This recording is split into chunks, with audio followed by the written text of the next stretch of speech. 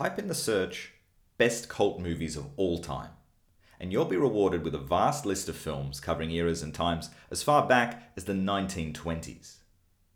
And although these films used to require a cult, a dedicated following of people determined to preserve and promote something which they saw of value despite its shortcomings and lack of success, in 2023 virtually all of these films are visible within a few clicks.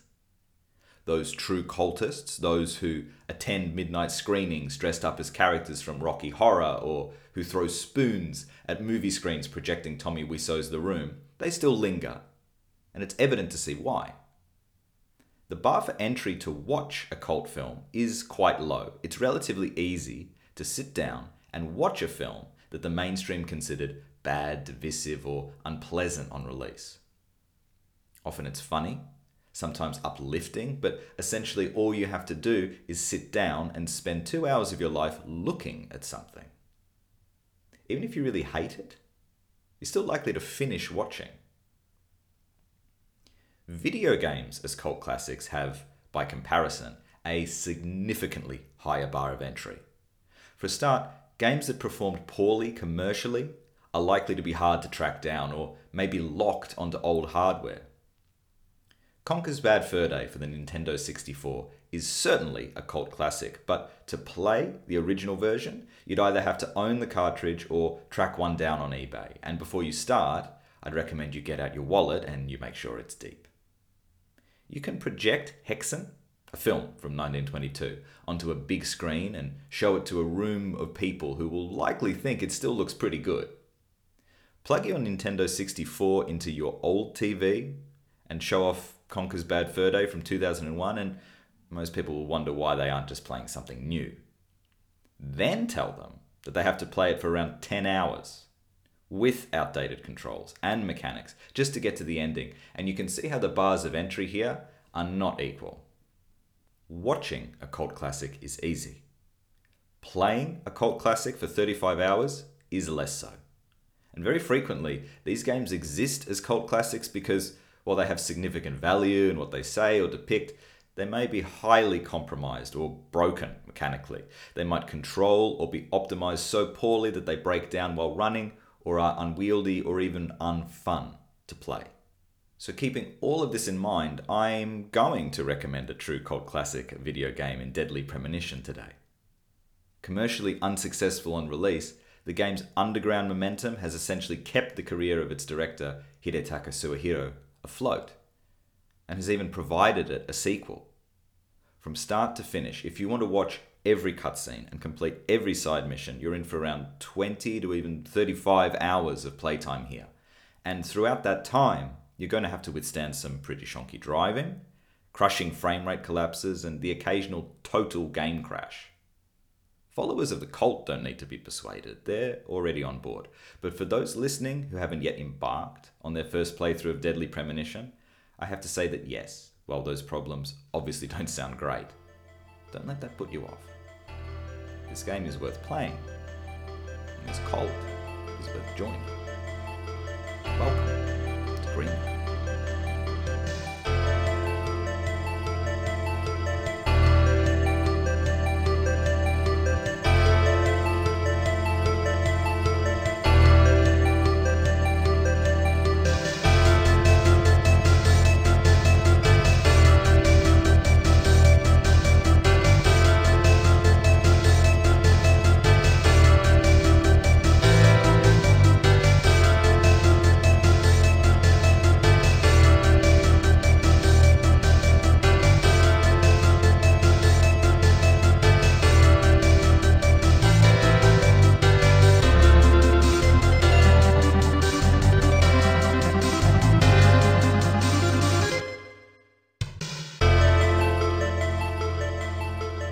Deadly Premonition is a studio-made video game, and therefore it is a collaborative effort of many talents in many roles coming together.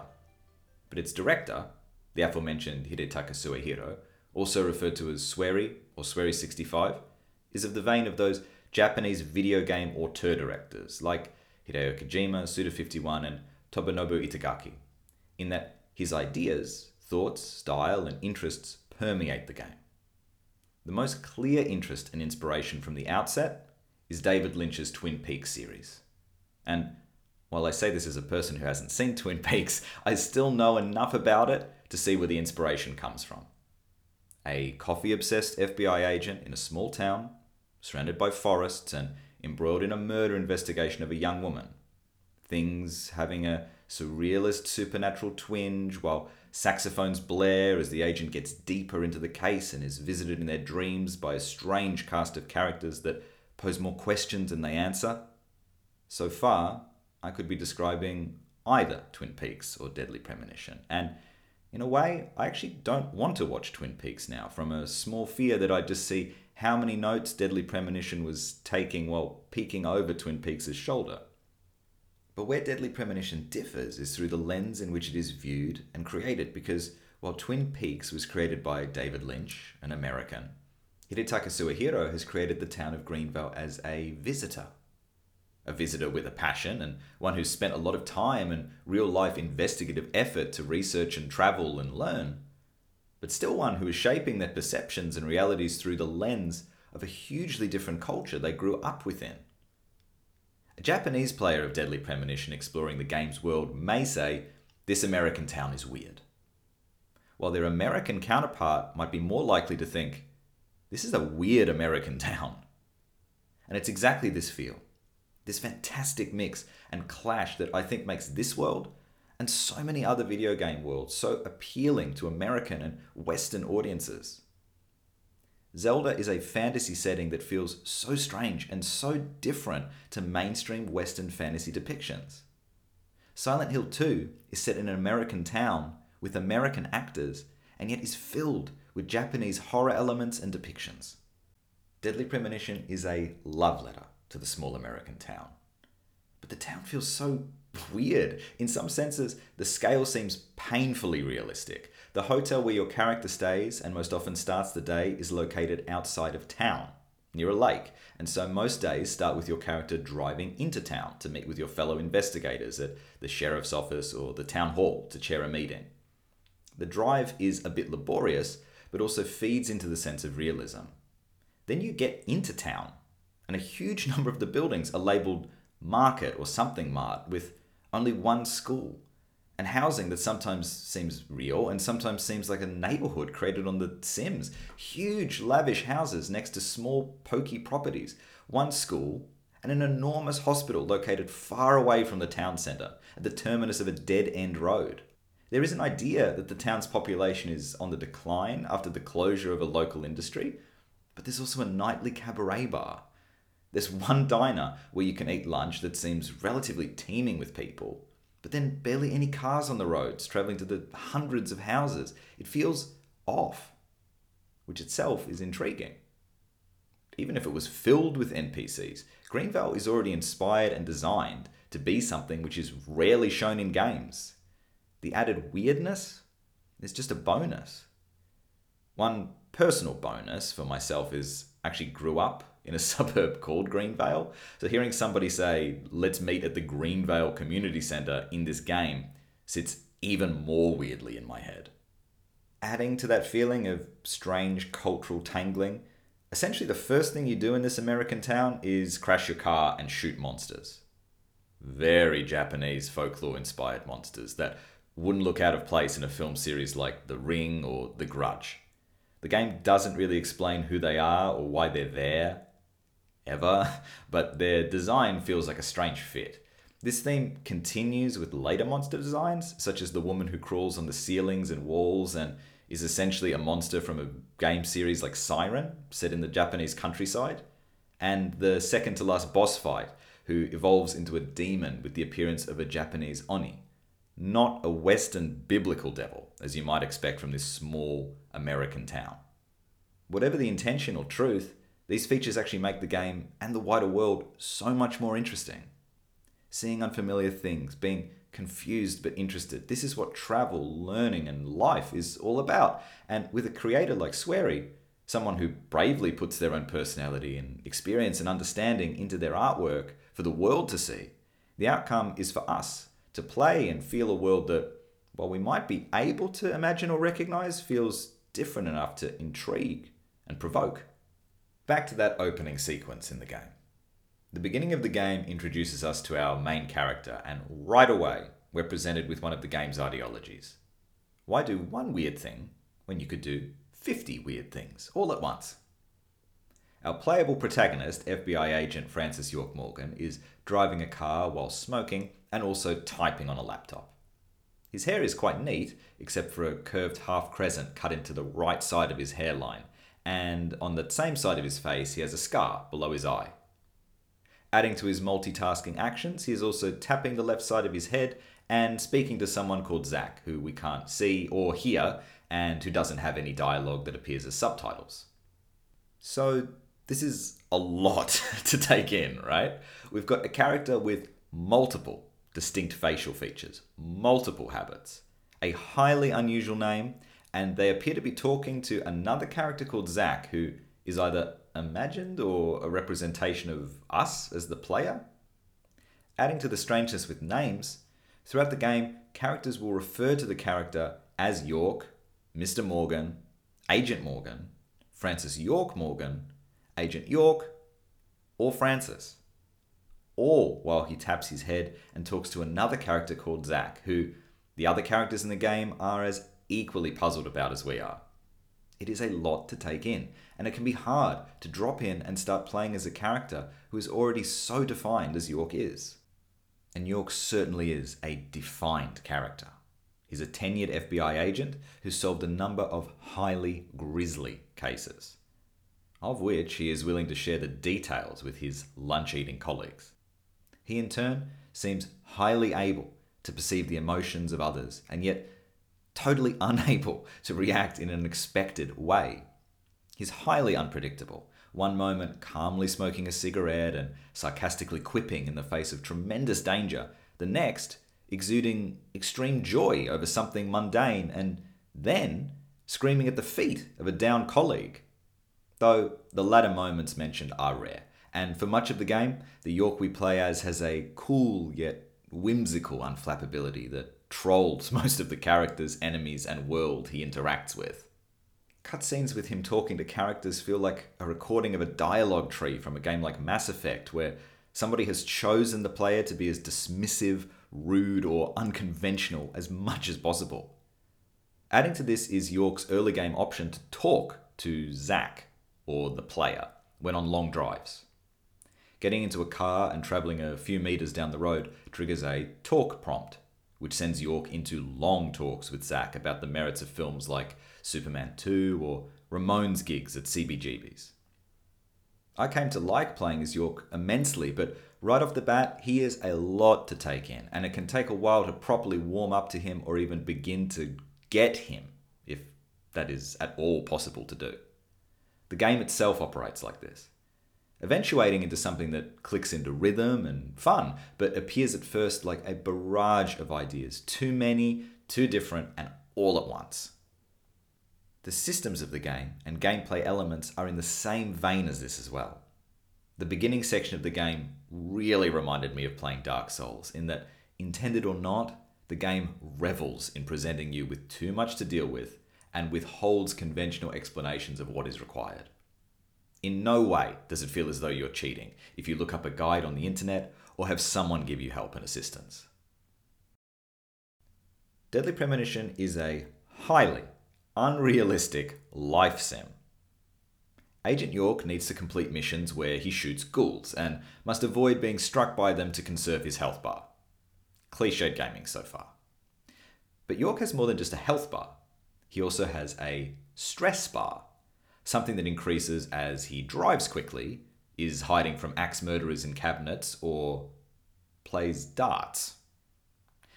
This gauge decreases as you stop driving quickly, the axe murderer leaves the room you're hiding in, or the game of darts finishes. Again, strange, but still all good, and quite easy to manage, especially as these two gauges are presented on the heads-up display on screen. But then there are two other gauges also tracking York: hunger and sleep. As the day continues on, York, much like all of us, grows hungry and tired, and so periodically he will need to be instructed to eat food to refill his hunger gauge, or sleep, drink coffee, soft drinks, or alcohol to refill his sleep gauge. The food found early in the game is rather pithy in how much it allows York to refill his hunger gauge, and also bizarre. He might pick up an onion next to a shack, which replenishes a small bit of hunger, a lollipop in a rundown sawmill that barely registers a flicker, or he might open a cabinet in a hospital that has an entire plate of smoked salmon, greatly helping him to feel nourished.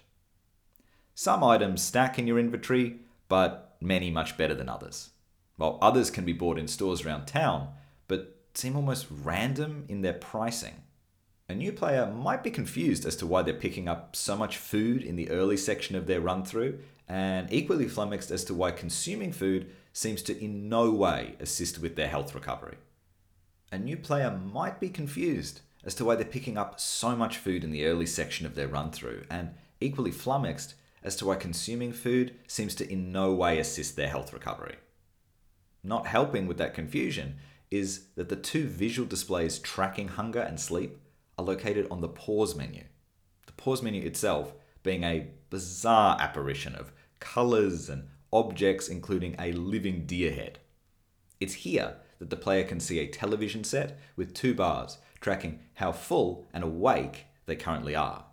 On top of this, the game does have a basic economy. You are paid a salary daily and can also accrue extra money through activities like killing enemies, picking up floating badges, referred to as Agent's Honor, and collecting trading cards of characters throughout town. Again here we have a mix, like the gauges, a mix of cliched gaminess and light but specific life sim. York also needs to shave his face daily and change his suits periodically, otherwise he will start growing shabby stubble and stink, respectively. The latter of these will elicit financial penalties, but the penalties are so small that the player could ignore them. They will then, however, have to watch as York is constantly swarmed by a buzzing cloud of flies. It's this unwieldy mix of responsibilities that can make a player's early interactions with Deadly Premonition seem like they've signed a contract with a few extra pages than they were aware of. Most players pick up the controller and are aware that the game is weird, a bit janky, and undeniably different. Few, though, realise that to participate fully, they are going to have to shuffle their playable characters' suits, watch that they don't hold down the sprint button too long, and stuff York full of coffee and onions. But while at the beginning, these systems can lead to confusion or being overwhelmed, by including them, I felt much closer to York than many other characters who I have followed over their shoulder. I wanted York to sleep regularly, to not stink, and to wear suits suitable for the occasion. I could endlessly spawn lollipops and gradually fill up his hunger gauge, but it felt like a better option to take him to the diner for lunch, or at least offer him something like that filling but ludicrously expensive turkey sandwich. You don't have to do any of this, of course, but by including it, the player has the option of spending that little extra time with York. A very weird human, but still a human. Considering what the game does require you to do, it can be a little surprising what it doesn't. You don't need to take York to a toilet or shower at any point, or brush his teeth or get a haircut, but it probably says something of the game. But I did try wandering York into a bathroom to see if there was some magical extra hidden gauge for that I had missed. Another gauge that you'll need to keep an eye on is the one measuring the petrol tank of the car you're in. Driving in Deadly Premonition is like the sound quality in the film Birdemic. Awful, but a part of a cult classic, and therefore rolled in together with the enjoyment. There are a number of different cars to unlock and drive in Deadly Premonition, all with different stats to do with speed and handling, and all feel completely out of control. It is hard to state this, but somehow the driving in Deadly Premonition is both unresponsive and highly over-responsive. It can feel like you're trying to perform a 3-point turn with a cruise ship, yet you can also be driving in a straight line down a straight road and suddenly pitch to the side, rolling your car several times over as it careens off-road. Cars have a damage gauge as well as one for petrol, but unless you're going off-road for extended periods, it's unlikely to be a factor.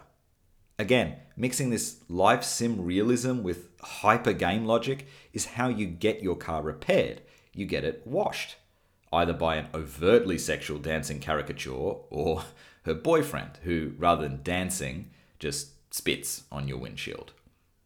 It's hard to call the driving fun, it's easier to call the driving funny. Yet, despite containing what most would consider subpar driving gameplay at best, Deadly Premonition not only locks you into driving sections quite regularly, but also promotes the chance to show off its creation with the addition of time trial races. These races, in which a copyright-avoiding cover of Green Day's American Idiot barely passes the lawsuit test, blares as you struggle to rein your car around suburban streets and parking lots and are entirely optional. And yet, the enjoyment at conquering them outmatched many softer challenges posed by other games. Maybe it's the feeling of overcoming the genuine inadequacies of the driving so unpredictable it feels like the game is cheating. Maybe the sense of ultimate victory is enhanced. It's akin to winning an amateur hurdle race with broken ankles. It's an achievement, but it's also unnecessarily hard, and ultimately there's no reason for it except to say that it shouldn't have been possible or even recommended, and yet it was done. Strangely then, one of the things that you do not have to manage is ammunition. The very first gun that you hold has unlimited ammo. This has a very strange effect on a game that essentially contains combat sections where you are locked into combat with undead horrors. Without the stress of worrying if you have enough bullets to manage the crowds, you can fire away freely, and so the usual panic and release of survival horror, the scavenging of material to empty the room of enemies, is gone. Replacing it is a strange situation of the game taking the sections reasonably seriously, but also allowing you to run around in almost a cheat mode from the word go. Are these sections fun? Yeah, to me, but not initially, and here's the rub. And also the big long wind up to that Dark Souls comparison. Dark Souls isn't much fun until you figure out what you're doing, or are given a helping hand to lead you to a pathway that somebody tells you works out. Deadly Premonition has repetitive combat and systems that seem intent on dragging you down and getting in your way, until you complete a few side missions and unlock new weapons like the unlimited SMG, or the unbreakable one-shot kill electric guitar.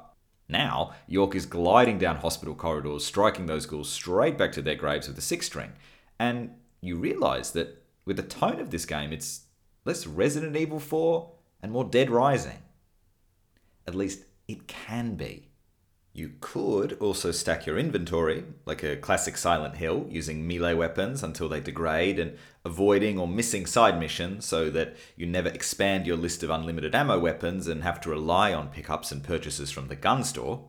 You might greatly prefer to play that way, but by having the player have access to those things that most games and game designers would see as breaking the game from the outset, Deadly Premonition allows itself to be operated with a lot more freedom and accessibility than many other titles. Players will always do their best to maximize their outcomes, no matter the limitations designed for them to play with, so why not just give the first pistol unlimited ammo and just let them rip? And yes, while a point could be made that the unlimited ammo is a sign of slack design or implementation, maybe a late concession to a game that was proving hard to balance, it's still a brave and refreshing choice to leave it in and ship it that way.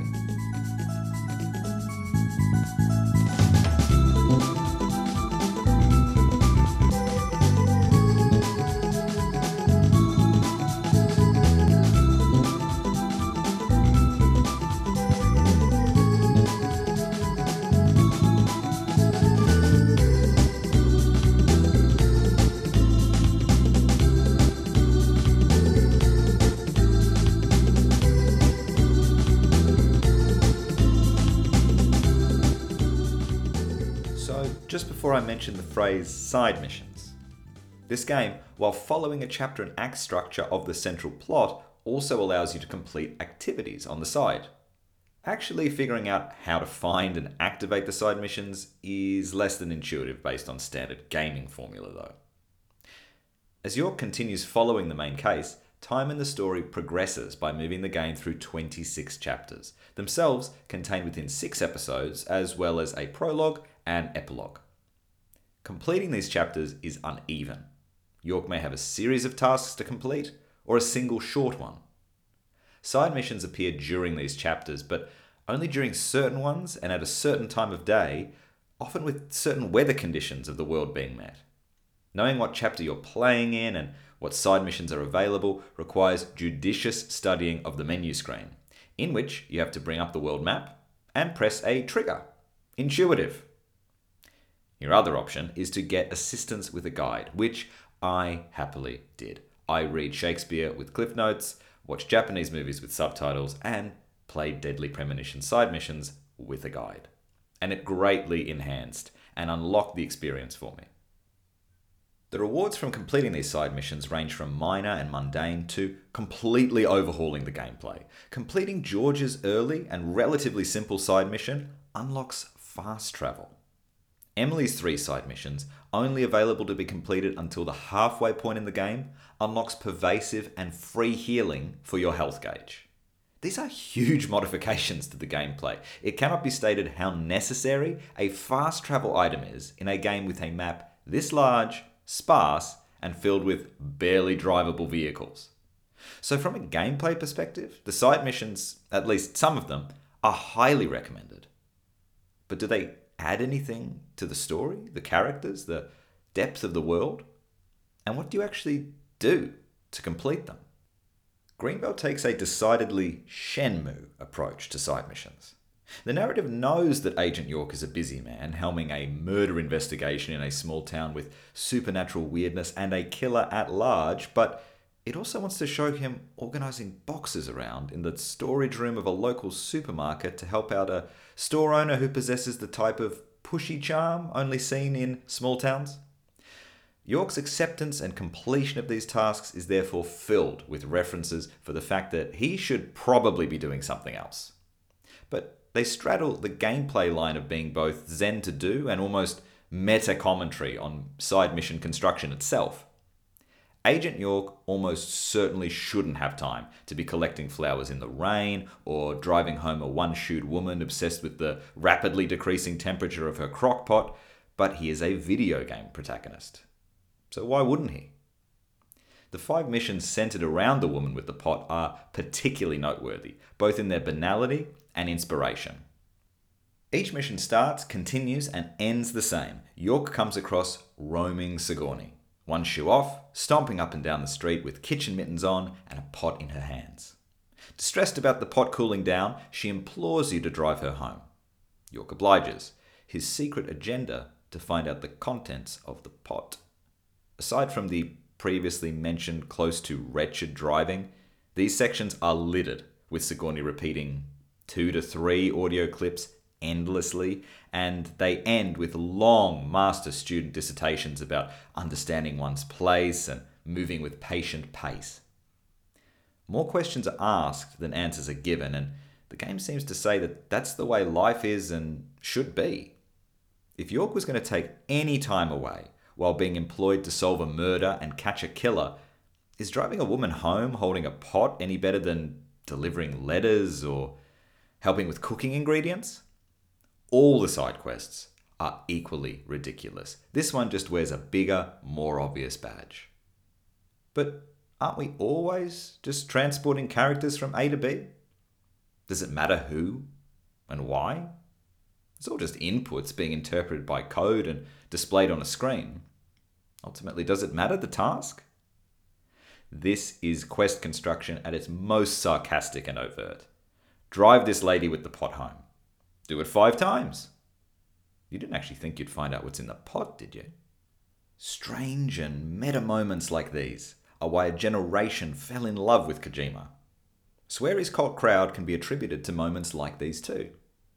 The most wonderful part is the honesty and familiarity. We all know or know of a person like this in our town or city. For the town I lived in as a teenager, There was the man pushing the supermarket trolley filled with toothpaste as he endlessly brushed his teeth. Now where I live, it's the man walking around with the child-sized carrot statue. In Greenvale, it's Sigourney.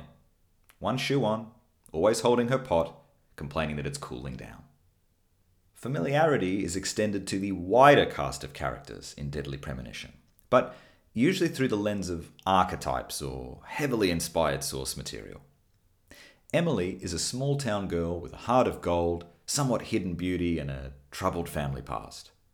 Passing a more than believably unintentional resemblance to Naomi Watts, she goes on to act as a love interest for York in a way which is much more interesting and constructed for him than it is for her. George is the hardened, no-nonsense local sheriff, also with a dark family past revealed over the course of the game. While we were introduced to these two characters at the beginning, and they will go on to play major roles in shaping all parts of the story, the game soon accelerates and begins introducing a wheelchair-bound, gas mask-wearing man who speaks through his immaculately dressed assistant who conveys his messages in often quite particularly tortured rhyme.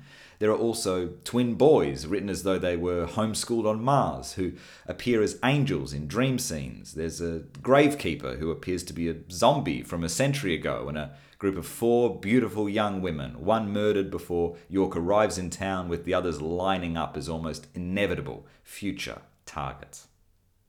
The townsfolk are all strange, sometimes overtly and sometimes in their dialogue, movement, or purpose. Almost all of them share at least one scene or moment with York that contains a line of outrageous dialogue, a ludicrously unexpected but expectedly ludicrous plot twist, or wonderfully over-the-top line delivery that guarantees them to join the pantheon of cult moments in this cult game overflowing with cult. The man in the wheelchair, Harry, has such an astounding amount of strangeness to him that his late moment reveal that he actually has a different surname and is in fact the father of George is just a small splash in a sea of churning reveals and revelations far more supersized and jaw-dropping to even register a fair reaction for it. Despite all this, York seems determined to outdo the weirdness of the townfolk and, despite remaining relatively straight-laced and composed, delivers lines with facial expressions that force all around him to be taken back. The people who live in Greenvale are weird, but they're all so weird, so littered with habits and quirks that it bends the world into a new normal. At one stage, it appears as though having a dark past is a prerequisite for citizenship, though it certainly aids in the story construction of a murder mystery where the killer is hiding in plain sight. Whether or not the characters or writing is good is a dull discussion. They are memorable, people are attached to them, and they evoke feelings and discussion. Those are all reasons enough to consider the characters of Deadly Premonition to be a success. Games in wider media often have a memorable moment or a key quote that fans hold up as a secret handshake or a safe, mutually understood reference to offer in conversation. Deadly Premonition is drowning in them. Multiple characters have numerous encounters with York that are almost always filled with some sort of memorable strangeness or post-human line delivery that allows it to be a light of recognition and shared joy when discussing it with other players of the game. Most will experience York and Polly Oxford sharing an encounter across an overly long table, Polly constantly mishearing as the character model flails about like a sim caught in a single repetitive action. York ends this scene, in this cavernous room, by reading divination through the milk in his coffee, all making this a wonderful, off-kilter, early-world encounter that players can enjoy before being overly intimidated to the point of being deterred from pressing on with the game. But by pressing on, the player adds a richer collection of these moments to their deck of cards. Harry's Sinner Sandwich, York continually entering into graphic detail about past cases as his colleagues attempt to eat, Thomas careening around a clock tower in a gown screaming obscenities, Emily and Kaysen sprinting, her elbows thundering back and forth as he waddles at a sped-up pace behind a trail-sniffing dog as almost certainly the best and funkiest music in the entire game is playing. Some games put their best material up front. The truth with Deadly Premonition is that while it may seem the same applies, in reality, there is scattered gold throughout, and those willing to stay the course, learn the systems, and glide past the jank are well rewarded. But don't feel as though this is a game that you have to push through. The true reward of this game is the feeling of clicking together. This game does click like all good games do. Overbearing and overbearingly strange at the beginning, sure, the systems of this game, while atypical, are not difficult to master. And once you figure it out, or you're told how to figure it out, York becomes a fast-traveling master of this world, far removed from tiredness or hunger, juggling through clean suits and skidding around corners in his fully upgraded and indestructible car. It is fun to play. Really, it is. Ironically, but then also not at all ironically. And as you grow closer to York and the characters, as you have his demands and gauges under control, the story continues whirring like a spinning coil, offering flashes of resolution before continuing on with more twists.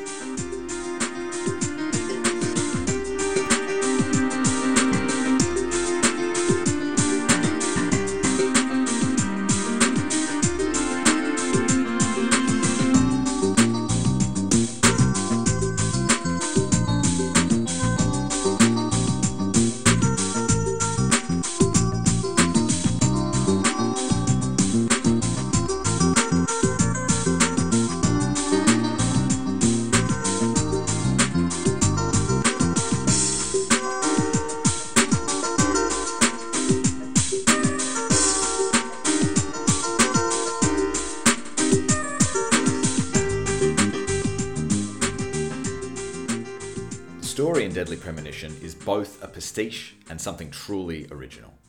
It is inspired by a number of texts and cultural experiences and expectations, and it steals from across the board. As mentioned, Twin Peaks gets heavily lifted from in terms of character establishment and world building, but built upon that is an almost flashing strobe of other inspirations. There's an extended mill section early on, with York travelling deeper and deeper into a decrepit mill, filled with the undead and an invincible stalker that continues on, up and down industrial ladder journeys, down winding corridors that you know will lead to no good, and this feels very much like late 2000s Resident Evil. Soon after, we have an almost impossible crime scene investigation, feeling like The X-Files or a supernatural episode of CSI. The strobe flicks again, and now we're in the Saw franchise, a character strung up and dying, but still momentarily alive and suspended by ropes. Unfortunately, by attempting to free her, the contraption is in fact activated, and her doom is sealed in a grisly end of screaming pain. Remarkably, nothing close to this happens again. Our killer seems either inconsistent or inspired by movies, but only momentarily, switching across franchises. Is this a slasher movie? Gore porn? Supernatural horror? Cosmic horror? It's all these things, and many more, for moments. It's a pastiche of short attention, a homage to love of many things, and as a player, it keeps you on your toes. Quite literally, everything in this world is possible, and the rules change depending on the moment. There is violence here, often with an unbearable backstory or consequence, but rarely an on-screen depiction that will cause anyone with a modern amount of normal desensitization to be too disturbed. The graphics here are at a time where budget and technology delivered something disturbing in the sense of the unintended or unavoidable, but knowing these characters and understanding what they are saying, hearing the mostly very well delivered and often hysterical voice performances, and there is horror here. And holding true to the adage of unpredictability, it's often followed up with a strange conversation or break back to gameplay, you instructing York to eat multiple hot dogs as a soundtrack of happy whistling and an upbeat guitar strum. The story is good.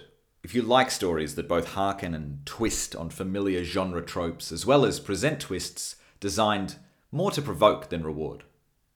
There are some very predictable things that occur in Deadly Premonition, as well as others that absolutely cannot be predicted. The story and world were not even designed fairly to predict them, and so some may cry, plot hole, or weird, didn't get it, that's fine. Complaining about plot holes is more often than not a safe game for the unimaginative. If your problem with a space opera is that an element of the timeline is fuzzy or that motivations for characters seem unrealistic, despite the fact that it depicts a galaxy of aliens who conveniently all breathe the same air and speak English, then enjoy your life. But usually plot holes occur because the text wants to present you with something more interesting. And if in the moment you are interested, then it has succeeded, which Deadly Premonition does.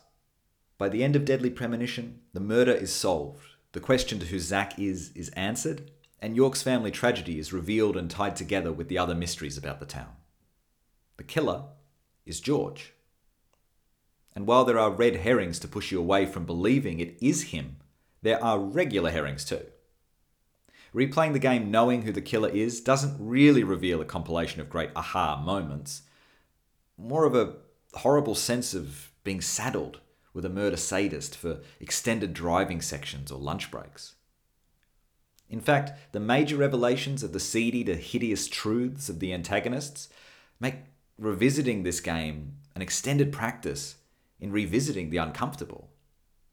George, the stern sheriff, being revealed as a killer of multiple women, many young, and many whom he was involved with sexually, makes a revisited playthrough where you're laughing with him over lunch in the middle of a case disturbing.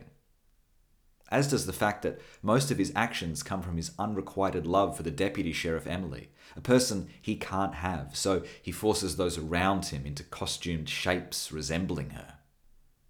One of those people is Thomas, the meek, savant cook who is, towards the end, presented as a red herring for murderer, but is in fact just a pawn, hopelessly in love with George and used by him as a substitute for Emily. There is a strange handling of Thomas's character here. On the one hand, there is an obvious spotlighting of this man in a dress, careening madly around a clock tower, screaming obscenities at Emily that the audience is supposed to react to with hysterics and disgust, which in itself is more than tired and unhelpful. But the characters in no way react with anything but sympathy and normalcy. And by the end, where Thomas is depicted as a spirit along with the other victims, at peace, in his red dress, the game seems to abandon any idea that this is a hysterical notion at all. But in fact, Thomas is just like the others and was taken advantage of. George doesn't receive the same level of rehabilitation, but is given some basis for his repugnant acts. Hurt people hurt people. And George was hurt, physically and mentally, by his mother. Whipped into submission and frenzied revenge, physically whipped, mentally whipped. He tells you this well before his reveal as murderer. But at the time, it's presented as gaining sympathy for the character, not establishing motive for crime. It's one of the many things the game gives you before its final reveal. George shows you his scars towards the beginning of the game. The map of the Galaxy of Terra Bar shows a locked-off secret area, later revealed to be a sex dungeon used by the murderer and the victims. These things are all here to see, just disconnected from establishing the truth by themselves, often obscured by subterfuge in the story or distraction from the sheer strangeness of the game world itself. It's these things hiding under the surface that mimic the very same in real-world small towns or villages. Honest people and small lives right next to unspoken family violence and abuse. Picturesque postcards of rural paradise hiding their bored teenage inhabitants, often left with nothing to do but drugs and each other. Deadly Premonition ratchets up this to a fantastical level, but the premise, like at the beginning of David Lynch's Blue Velvet, that there is this loud, murky undergrowth to this safe and stable life, is a sound one. One of the game's best show-don't-tell moments is George's house. Early on in the game, it's possible to visit George for a side quest, and also advisable as completion of the quest grants the fast travel mechanic. And York meets him at his front door, George just allowing himself to creak through a partially open slit of the doorframe. Most other characters invite York in, but George claims his mother is sick and keeps York at a distance. Different, but reasonable. It is only until much later on that we make our way inside, uninvited, to see that despite the classic American veneer outside, the inside of George's house is almost nothing at all. Empty of furniture and humanity, George lives in an unfinished house of unpainted plasterboard and plastic sheets. Heading down to the basement, we find the statement of a serial killer, an uncushioned bed for sleeping, a wall covered in pictures of Emily, and in a separate area we find his mother, long dead and with a flower growing from her corpse. It's here that we could attribute all of the misery in Greenvale to be this tragic and terrible story of this man. But it's where Deadly Premonition takes a further lurch, seemingly unsatisfied with weaving an intricate story of murder mystery. The story moves towards a supernatural, cosmic horror. The tragedy befalling this town isn't the result of man's evil, but is in fact the influence of something otherworldly, of an entity beyond humanity that has been playing with this town for generations, for reasons beyond our comprehension or reasoning, something that has infected the soil, the air, York's own childhood. Forrest Kaysen arrives in town not long after York, and is the only other guest to share the hotel with him. He plods around, chubby and jolly, and has quite a busy routine for a character in the game. He appears from time to time in the plot, but usually with airtight alibi and reason. But if you follow him around the game world, out of missions, you can see him appear and involve himself with all manner of characters. Or perhaps the pronouns would be it involves itself. Because Kaysen isn't a man at all. Rather, a demonic entity in the shape of one that has used this town as a base to launch misery, madness, and death upon humanity. Kaysen's reveal and the effect on the plot is truly what transcends Deadly Premonition from a pastiche creation into an original work that inspires imitation on its own. For a start, the revelation of the purpose of the character completely breaks the traditional story arc structure adhered to by so many other texts. Kaysen being a demon and the impact of it on the story appear after the action has already risen, climaxed, and seemingly resolved. Suddenly our tension rises again, sharply and almost in a different genre to what we've been situated in up until that moment. For countless untold generations, what we know as Forrest Kaysen has been arriving in town, bringing with him seeds that can only grow under special situations. The situation being that they sprout from the abdomens of humans who have been forced to consume the seeds and gestate the plants until they burst forth from their bodies and drain the life force from them in a hideous, inhuman death. This town is littered with red trees, and their appearance has been achieved through the deaths of characters such as George's mother, and indeed Agent York's own. Kaysen has appeared at times and unleashed gas on the town, driving its townfolk to mass frenzy and death, and he had lured George towards committing his murders through false promises of immortality, and more, all seemingly without impunity or reason. Now Kaysen, entrusted by York with Emily's care as he went to confront George, has turned Emily into soil for his latest seedling. We find her dazed, weak, and close to the end, the sapling already sprouting, and any chance of survival impossible. It is a position Morgan's own father found his wife in a scene that the young Morgan had witnessed with great confusion and trauma. The implications of Kaysen's time with Emily are disturbing, and the lack of agency afforded to the player in regards to their choices deliberately frustrating. In an earlier gameplay segment where you take control of Emily, you're tasked with running around the streets with Kaysen, following his dog to pick up a scent while he spins you a lie about his backstory. Even when we know it is a lie, we're forced to listen. Now here with Emily close to an inhuman death, we're presented with options. Shoot her, shoot yourself, or shoot Kaysen. Choosing the last two results in mission failure, but choosing the first option, the option that I as myself felt was the only humane one, also results in a failure. Years ago, when Morgan's mother had been implanted by Kaysen, Morgan's own father had failed to react, resulting in him watching on as his wife was taken from him, and then turning the gun on himself, just before remarking that one day his own son will have to do what he couldn't, and purge from this world what should not exist in it.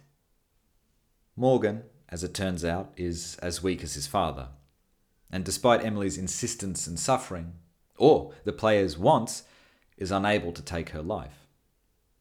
Thankfully, in a scene that reassumes her own control of herself, Emily is able to rip the sprouting tree from her body, killing both it and herself in the process. It provides a sliver of something less than totally dreadful at what is an otherwise miserable end to a life. At this moment, most players of the game are spinning. Characters that we knew have all been rendered into shapes unfamiliar and unpleasant. The plot has been resolved, but on the very next page, we've fallen into an enormous new world, a new category, having to comprehend how far this story and game is willing to go to be original, to transcend Twin Peaks and evolve into something else, something exciting and memorable. I had a hard time with this segment. That's the idea, and after first playing it, it was difficult to shake from my mind. Then it stayed, and I began to appreciate it for how unique and how different it was. And then suddenly I realized, oh, this game actually is quite good. Great. And no amount of bad driving that led to that moment detracted from it. The revelation about Kason, the seeds and trees, and Morgan's mother triggers a deep emotional response in him. One that leads to the revelation of Zack's identity.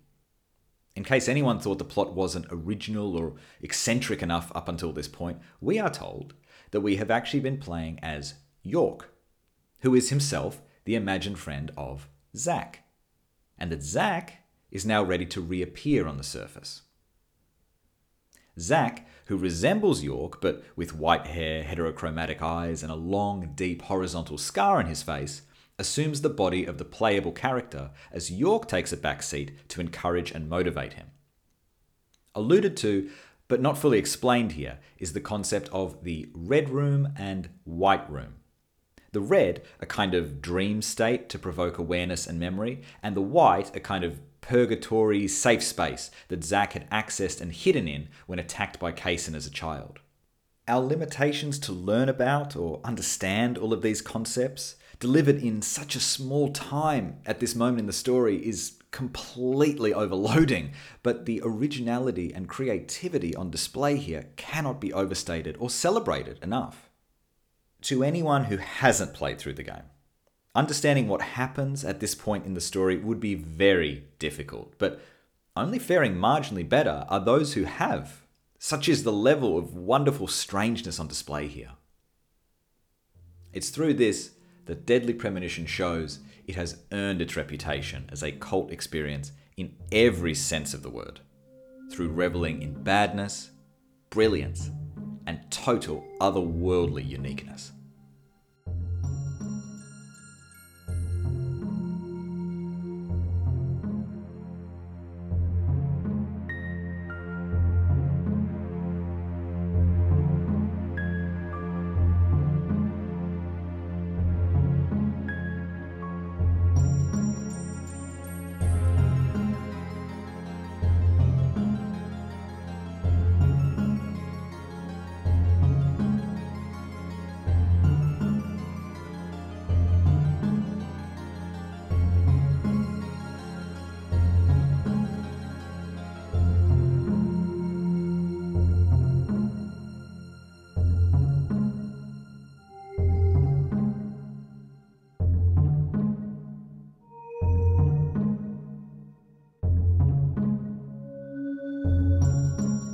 So then, is it fun to play?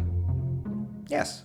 Well, I had fun playing it at least. Fun in many senses. It's varied, funny, replayable. There's a bit of Grand Theft Auto or Shenmue to Deadly Premonition, in that entire missions might revolve around combat, while others conversation or driving. You might be fetching items or bashing out QuickTime event prompts. Rarely does Deadly Premonition leave you to repeat the exact same thing twice in a row. You might cycle back later, of course, but by then, hopefully, the returning gameplay mechanic comes around as something welcome to revisit. Some of the exact mechanics and methods of control are questionable, but in fairness, only add to the unique feeling and humour of doing them. Two immediate sections here spring to mind. The first being fishing. Fishing is a mostly optional activity, though it is required for one section of the game, and is performed by York standing in a fishing area wherein he'll cast a line and wait. Randomly then, the fish will strike. Or not, as often is the way with real fishing. When York has something on the line, a game not unlike a slot machine mechanic triggers, where the player has to stop a moving cursor on the desired image as music switches from a slow, pleasant whistling to drum and bass. As the images scroll, we have the opportunity to land on things such as fish, bullets, a present, and a shocked depiction of Emily's face. Respectively, these will award fish, bullets, trading cards, and a broken fishing line. As far as fishing in video games go, this falls on the unrealistic and strange side of things. But, like most things in Deadly Premonition, once you figure them out or are told what to actually do to succeed, you find yourself enjoyably completing them. The second gameplay feature that rises to the forefront of my mind when thinking about how Deadly Premonition plays, and plays to be different, is the chase mechanic for the Raincoat Killer. The Raincoat Killer is a strange character in Deadly Premonition, in that sometimes he appears and triggers a QTE action that's failure will result in instant death, and other times he simply meanders by. As a player, I never really seemed to fear the Raincoat Killer when he appeared during gameplay, as the outcome of his appearance seemed too broad. In his most deadly mood, though, he'll cause York to run away, triggering an on-rails, dual-perspective, quick-time event race. York, now facing the camera, is controlled by running through waggling the control stick from side to side. And waggle you must, as the Raincoat Killer is bearing down from behind, his own POV broadcast in a smaller screen, playing simultaneously. Mechanically, this almost feels like a Mario Party minigame, while visually almost a scary movie parody of somebody escaping a killer. As the player waggles the control stick, York will run until impeded by a box or small ledge.